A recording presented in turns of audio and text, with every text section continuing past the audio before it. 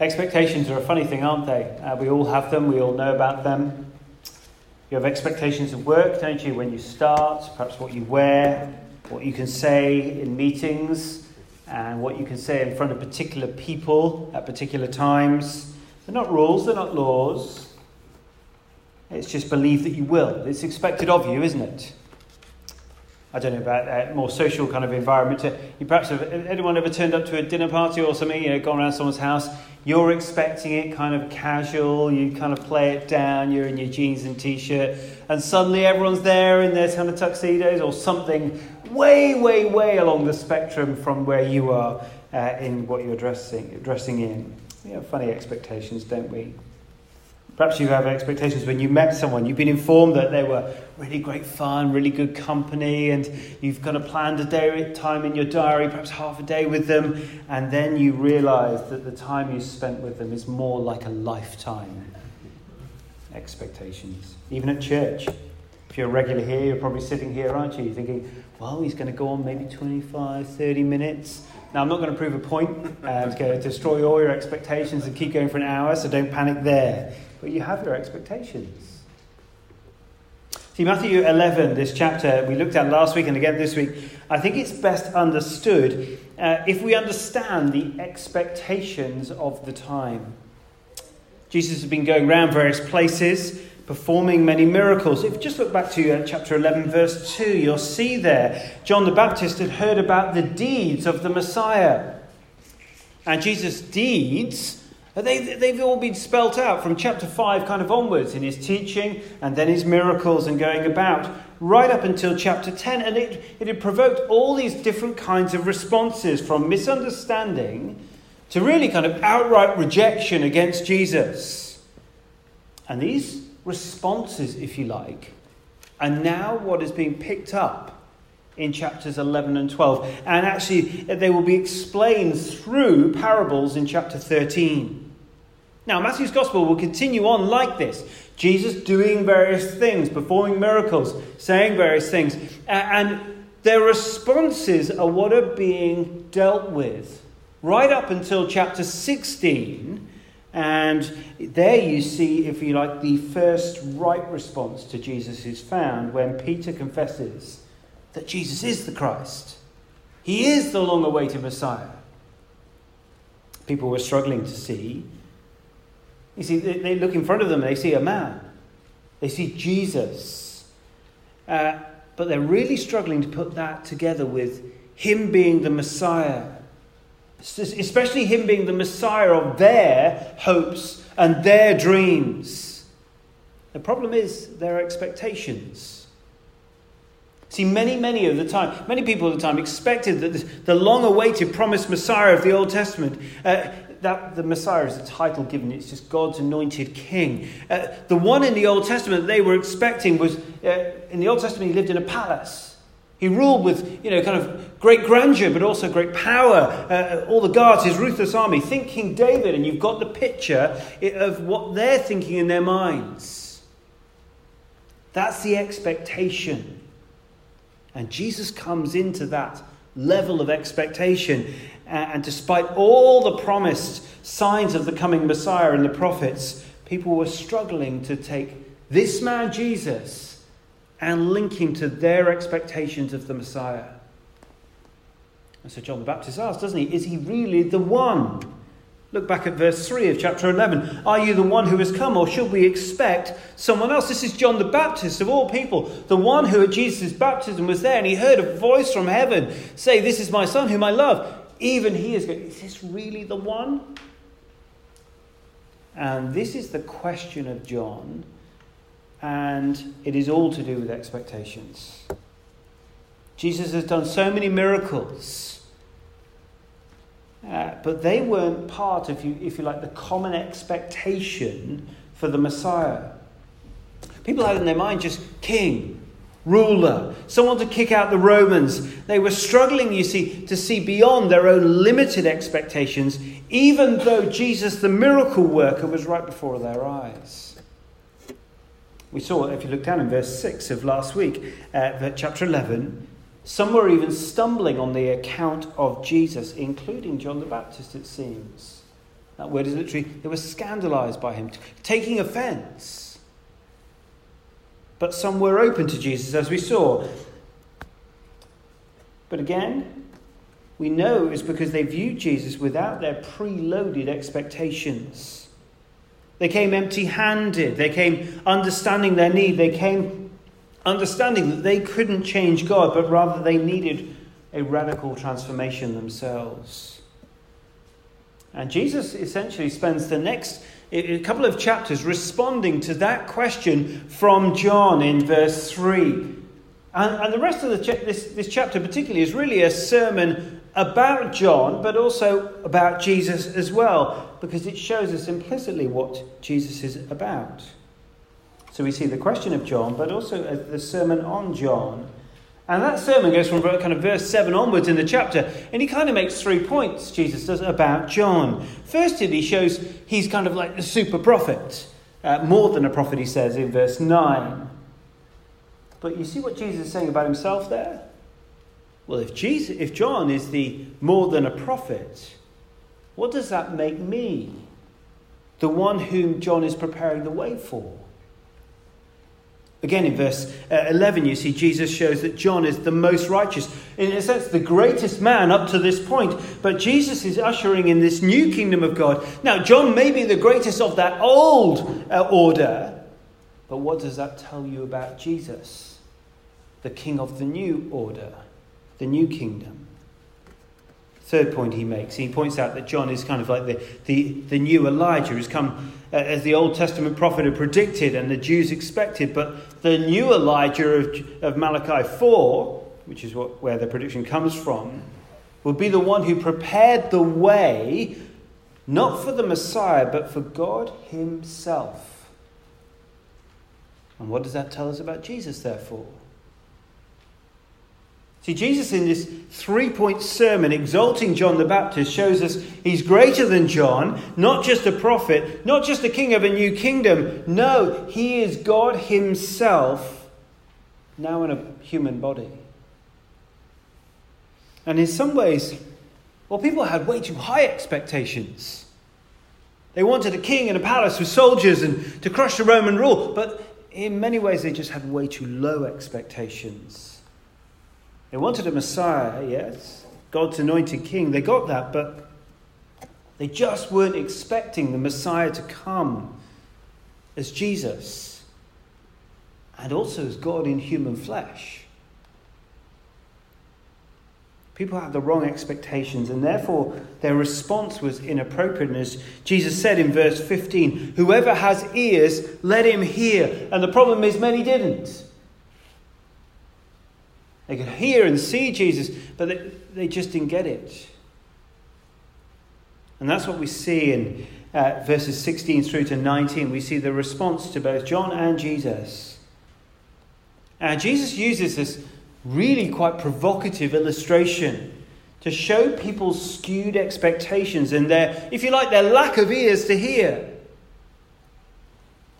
It had moulded their responses to both John and Jesus. And can I just warn you, I would wonder whether this little section itself may blow apart your expectations of Jesus. Look at verse 16.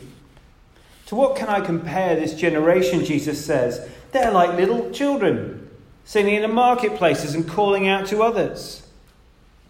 Now, this may not kind of like trigger loads of kind of like memories for us, but this, for the first listeners of this story of Jesus teaching, they would have gone, yeah, we know what that looks like.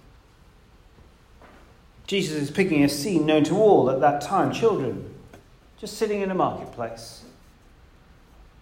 Jesus is comparing this generation, those who have wrong expectations and do not believe that he's Messiah, and he's comparing them literally to kind of like stroppy kids in a marketplace. And the big issue, I think, here is unbelief. Look down with me. We'll come back to that little illustration in a moment, but look down at verses 18 and 19. I think you see their unbelief is spelt out here. John came, he lived this very basic life in the wilderness, and some followed his teaching of repentance, but many wouldn't listen. And rather they thought, he's got a demon. They wouldn't believe this prophet from God. Jesus, as the Son of Man, the eternal ruler, came. He ate and drank, quite the opposite of John. He met with outcasts, the lowly of society. Did they listen? No. Did they believe? No. This generation think he's a glutton and drunkard. It's unbelief. Whatever they see in front of their eyes, they just can't believe it is who it really is. That God has sent a prophet and his Son himself. Their expectation was that the Messiah would ride into town, would wipe out the Roman rule, would eat with the morally upright and not with those smelly people from the lower classes. And in response to their response, here Jesus is comparing this unbelieving generation to stroppy little children, calling out to passers-by in a marketplace. And it's not a very pretty picture. Look at it, verse 17. This is the kids calling out. We played a pipe for you, and you did not dance. We sang a dirge, and you did not mourn. Now, let's be clear before we go on any further. Jesus doesn't, he's not going to have a big downer on kids here, by the way. Children love Jesus, Jesus loved children, and Jesus uses many, many positive illustrations about children, that we are to be like children, that is dependent and vulnerable to enter the kingdom of God. That's what Jesus teaches elsewhere. But here Jesus says there is a generation of people. In fact, you might just say people in general. Maybe even you here. Here Jesus says, we relate to God like stroppy little children, calling out to passers-by. We played the pipe for you, and you didn't dance. We sang a dirge, and you did not mourn. Now, let me just spell this out. The children are kind of playing a game here. They're thinking about the two major public events that happened within a kind of town like this: a wedding and a funeral. And you can imagine the children are, they're playing the pipe, the music of the wedding, the celebration, the joyful one. And you can imagine, they play it on the pipe, the tune that everyone would have sung at the kind of local weddings. And they're saying, come on, you guys, dance for us like you would do at a wedding celebration. That is what they expected. That's what they wanted. They're having fun. They're having a bit of a game, aren't they? Get the pipe out, play the wedding tune. Oh, come on, dance for us. And then they would sing a dirge. That's like a funeral hymn, if you like. A miserable, sad song. And you can imagine the children, we're singing it for you. And, come on, you guys, mourn for us like you would at the funeral. Mourn for us. Again, the children had expectations. They thought they could sing a dirge and everyone would do what they want, be who they wanted to be. And you can imagine, can't you, as they played the pipe and they sang the dirge, these children, as people say, well, shut up, you guys, I'm not going to do that. You can imagine them getting more and more stroppy, can't you? As passers-by were not doing as they were told. They were defying the children's expectations. They weren't being who the children wanted them to be. I think what these kids are doing, basically, they want to be in charge, don't they? They want the passers-by to hear the music and the songs that they sing and like puppets on a string, act in the way that they are determining them to act. And do you see what Jesus is saying with this rather provocative illustration?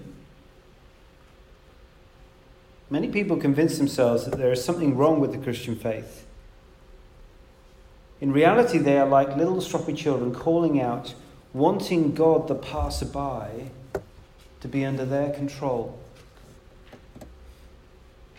to dance in the way that they choose. It's a power issue. And it's true of all of us to a degree. I mean, you may be a Christian here today, but so often we take that retrograde step and act like little stroppy children, don't we? It's hard. Because if Jesus is the Messiah, if he's God in human flesh, then we have to, in a sense, lose all power over our lives. Because as Creator and Lord, he has the authority and the right to rule our lives in every part as he speaks through his word to us. Imagine for a moment you go out and there you are. This is totally out of my comfort zone, but here we go. There you go out and you're at a party, some tune comes on, everyone gets up to dance. And there you are, grumpy. You go, I'm not dancing.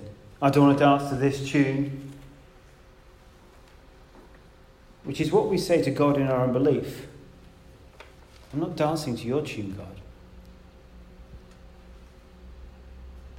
Often those who aren't Christians really struggle with this. Of course they do, because we all do. And if that is to you today, then, and you're here and you're not a Christian, then welcome. It's great that you're here, and it's great that you can come and ask questions. Don't think you're any different to the rest of us. We struggle with this. We all do. Non-Christians very often come to Jesus very skeptically, rightly looking for evidence. And you will never hear me say, believe about Jesus. Forget all this kind of stuff. Let's not look at the evidence. Just believe me, because I say it's true. No, we've got to look at the evidence. We must do that. But the problem we all face, like we are seeing in our passage today, is that we want Jesus in our way. We want to be in control.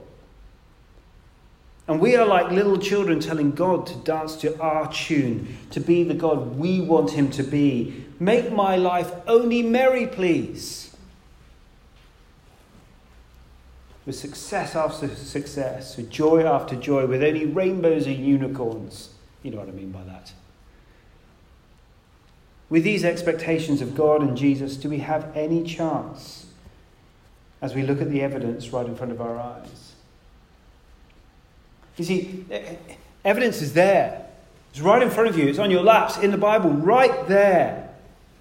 But often in our unbelief, we interpret anything that we see in front of us and we kind of twist it, fashion it to maintain control of our lives. And we end up blaming everyone and everything. It's never our fault. No one understands. And we're like stroppy children calling out, dance for us, Jesus. Be the Jesus I want you to be. Be the God I want you to be. Mourn for us as we sing a song of a dirge. Do you see the nature of unbelief here? In a moment, Jesus will mention a few towns which he's visited. In each of those, at the beginning, he's performed numerous miracles. He's done just so much healing and proclaiming the good news that he's the King of God's good eternal kingdom. The miracles evidence the power that he has as God's King. But did they have ears to hear? Do we? See, the nature of unbelief cannot be rightly understood just in terms of evidence. All the evidence was right before the eyes of these people, of the towns that Jesus visited. They'd seen it again and again and again. And they still couldn't see Jesus for who he truly was. See, unbelief isn't a lack of evidence, isn't due to a lack of evidence or coherent argument. Unbelief, well, the nature of it is understood in the presence of something else. And again, if you're here and you're skeptical about Jesus, please do ask questions. Find out the evidence for who he is. Jesus went from town to town providing evidence for who he was. He reasoned with them, but their unbelief overwhelmed them. It skewed expectations. It blinded them to the evidence right before their eyes. I remember speaking to someone who said to me something like this: if I could see Jesus face to face, everything would be fine. If Jesus was to come here and do a miracle right in front of me, I'd be absolutely with you on that. I totally understand. I totally put my faith in Jesus. Do you know, even when Jesus' closest followers had seen him perform hundreds and hundreds and hundreds of miracles, and had seen him rise to new life just before he's about to ascend to heaven. If you go right to the last chapter of Matthew's Gospel, Matthew chapter 28, what happens? Verse 16, 11 disciples went to Galilee, to the mountain where Jesus had told them to go. When they saw him, they worshipped him. That's what you expect. And that's what it says. But the sentence doesn't end there. It says this rather. When they saw him, they worshipped him, but some doubted. They'd seen hundreds and hundreds and hundreds of miracles, evidence after evidence that Jesus is truly the Son of God, the Messiah, God in human flesh. And still, some doubted. See, faith in Jesus is not dependent on evidence, though evidence is important, and it is there, abundantly. The problem is not a lack of evidence. There's more than enough. The problem is you. And the problem is me. Because our hearts are naturally resistant against God because we want control. We want to play the pipe and choose the songs. And so what is the remedy? Before we hear the last warning. So the remedy to unbelief. We've seen John, he'd come, he preached. John was a pretty scary figure, by the way. He got out into wilderness and basically preached hellfire and repentance. Pretty much, that's all he'd done. Jesus had come and preached the new kingdom of grace that was being ushered in. John lived out in a wilderness, eating locusts and wearing some really quite bizarre clothing. He was this kind of austere character of the old age. And Jesus had come, he'd come into the towns and he'd had feasts. He'd been eating and drinking and proclaiming the kingdom, which was about feasting and eternal feasting and joy. And the wonderful thing is that the Christian faith is a tension of those both. On one hand, a dirge, if you like. Christianity is utterly the most pessimistic about us as human beings, as we cling on to power, wanting control. Therefore, we deserve the judgment of God, which John proclaimed, because we ask God to dance to our tune all too often. On the other hand, the Christian faith is totally optimistic. It's a dance because it proclaims a message of grace, undeserved kindness from God for those who are willing to relinquish control and trust in Jesus as Lord and Saviour. You see, it's both. These children, unbeknownst to them, are illustrating, if you like, the Christian faith. It's both a dirge and a dance. And that is why this passage wonderfully illustrates why religion, if you like, anything other than the Christian faith, well, it doesn't say anything so strongly as this does here, does it? Religion loves to say, you're okay, just work a little bit harder, contribute a little bit. You're neither a dirge nor a dance. You just need to do your best and contribute what you can. And Jesus says to you, no, I'm sorry, you're nothing. And I am everything. Come and dance with me and let me lead you to eternity in my embrace. The problem is, the difficult thing is, you've got to let Jesus have the pipe. You've got to let Jesus lead you and love you. You've got to let Jesus save you by his grace. And you know what the biggest problem we have with this is? If you're saved by grace alone, and one scholar put it this way, he said, if you're saved by grace alone, there is no limit to what God can ask of you. You see, if you contributed, like every other religion says, look, God or some deity has done this, and you need to work very hard to get to this point as well, and you're contributing, well, if you've contributed to your salvation, you can negotiate, can't you? I'll give you this part of my life, but that bit, no, thank you very much. Whereas Jesus says, you come with nothing and I'll do everything. And as a result, there is no limit to his rule over our lives. The real problem is, it's not your tune. And that is so hard. And Jesus says, but wisdom is proved right by her deeds. A fun little phrase, right at the end there of verse 19. Literally that reads, she, that is wisdom, is proved right by her children. Now Jesus, what he's doing here is he's personifying wisdom here to essentially say, if you continue to try and lead life your way, to your tune, wisdom in the end will come through. Now, what's he doing? Interesting, he's using part of the Old Testament, Proverbs, particularly Proverbs 8, where wisdom was at God's side.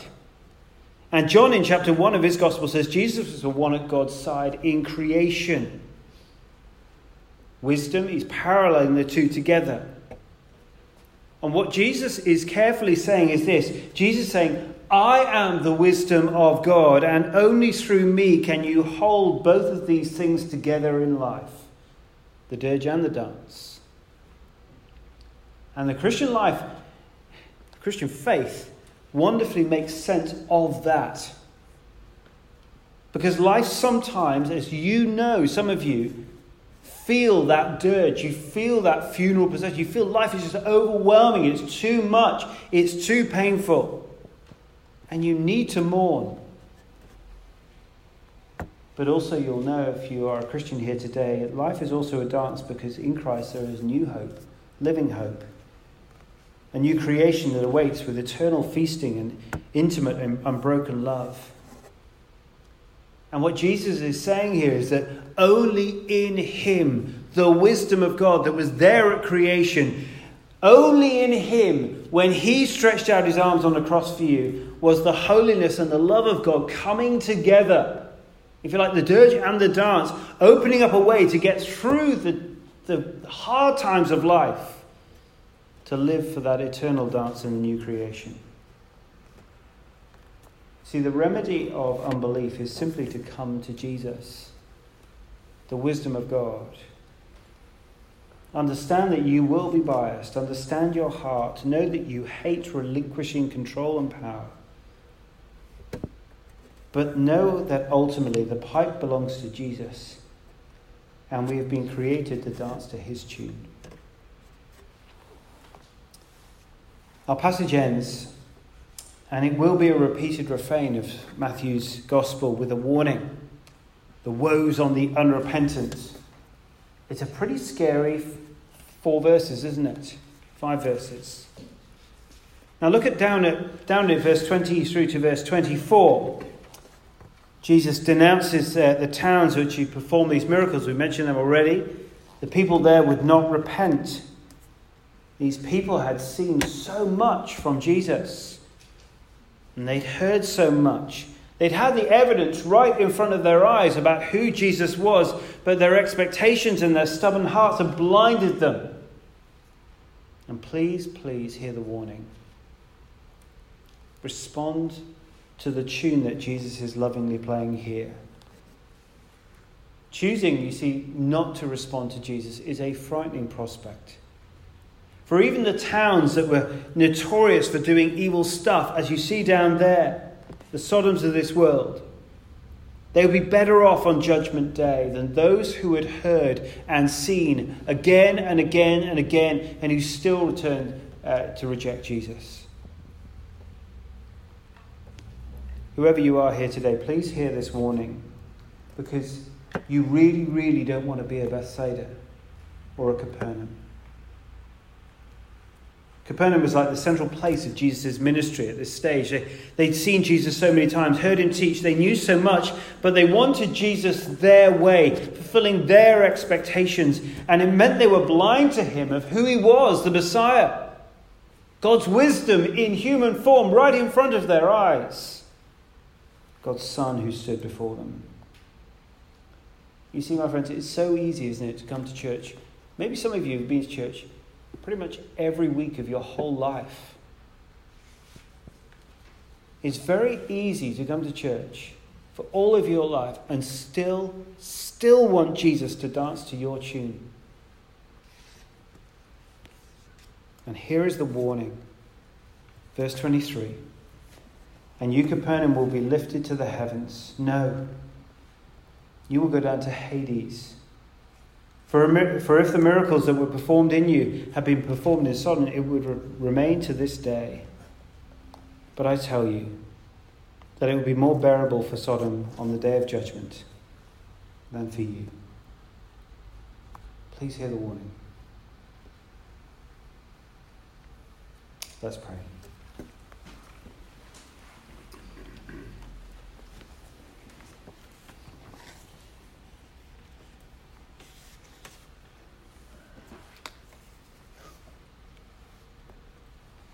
Heavenly Father, this picture of children sitting in the marketplaces calling out to others is one that is slightly alien to us, but we get the picture. And so often it is easy for us to want you and your Son, the Lord Jesus, to be who we want you to be, yet you have revealed yourself through your word. We know who you are. We know what you have come to do for us. And we know how we should live in response to that. Please help each of us to have the right expectations of you and to delight, in a sense, to be dancing to your tune every day of our lives, knowing it is the best for us and there awaits for us feasting in an eternal joy. Please help us to hear these warnings. Help us not to just with complacence come before you every week, see you in your word, hear more about you and not respond appropriately, still wanting you to dance to our tune. Please help us. Please open our eyes, I pray, that we wouldn't be those of unbelief, but we would be those of faith who live it out and who long to proclaim it. I ask this in Jesus' name. Amen.